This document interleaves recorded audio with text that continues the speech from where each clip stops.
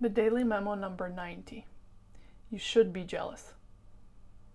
Is it not justified to desire passive income, a strong body, a beautiful partner, or a gorgeous house? It doesn't feel nice to face my jealousy, but it's a signal informing me that I'm either missing something or thinking that I do. Either way, it's a signal worth attending to. If all I tell myself is, stop it, it's a sin, you must be grateful for what you have, I have just suppressed a reasonable voice that wonders why I cannot have it better. Why not? Moreover, suppression doesn't dissolve my desire.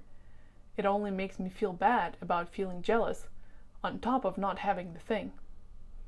This jealousy is a sign I haven't found my truth, and I will continue to be distracted until I do. What I want to do is enter a conversation with my jealousy. I want to invite her to my table to ask, what is it that I truly desire? For only that will grant me freedom from jealousy.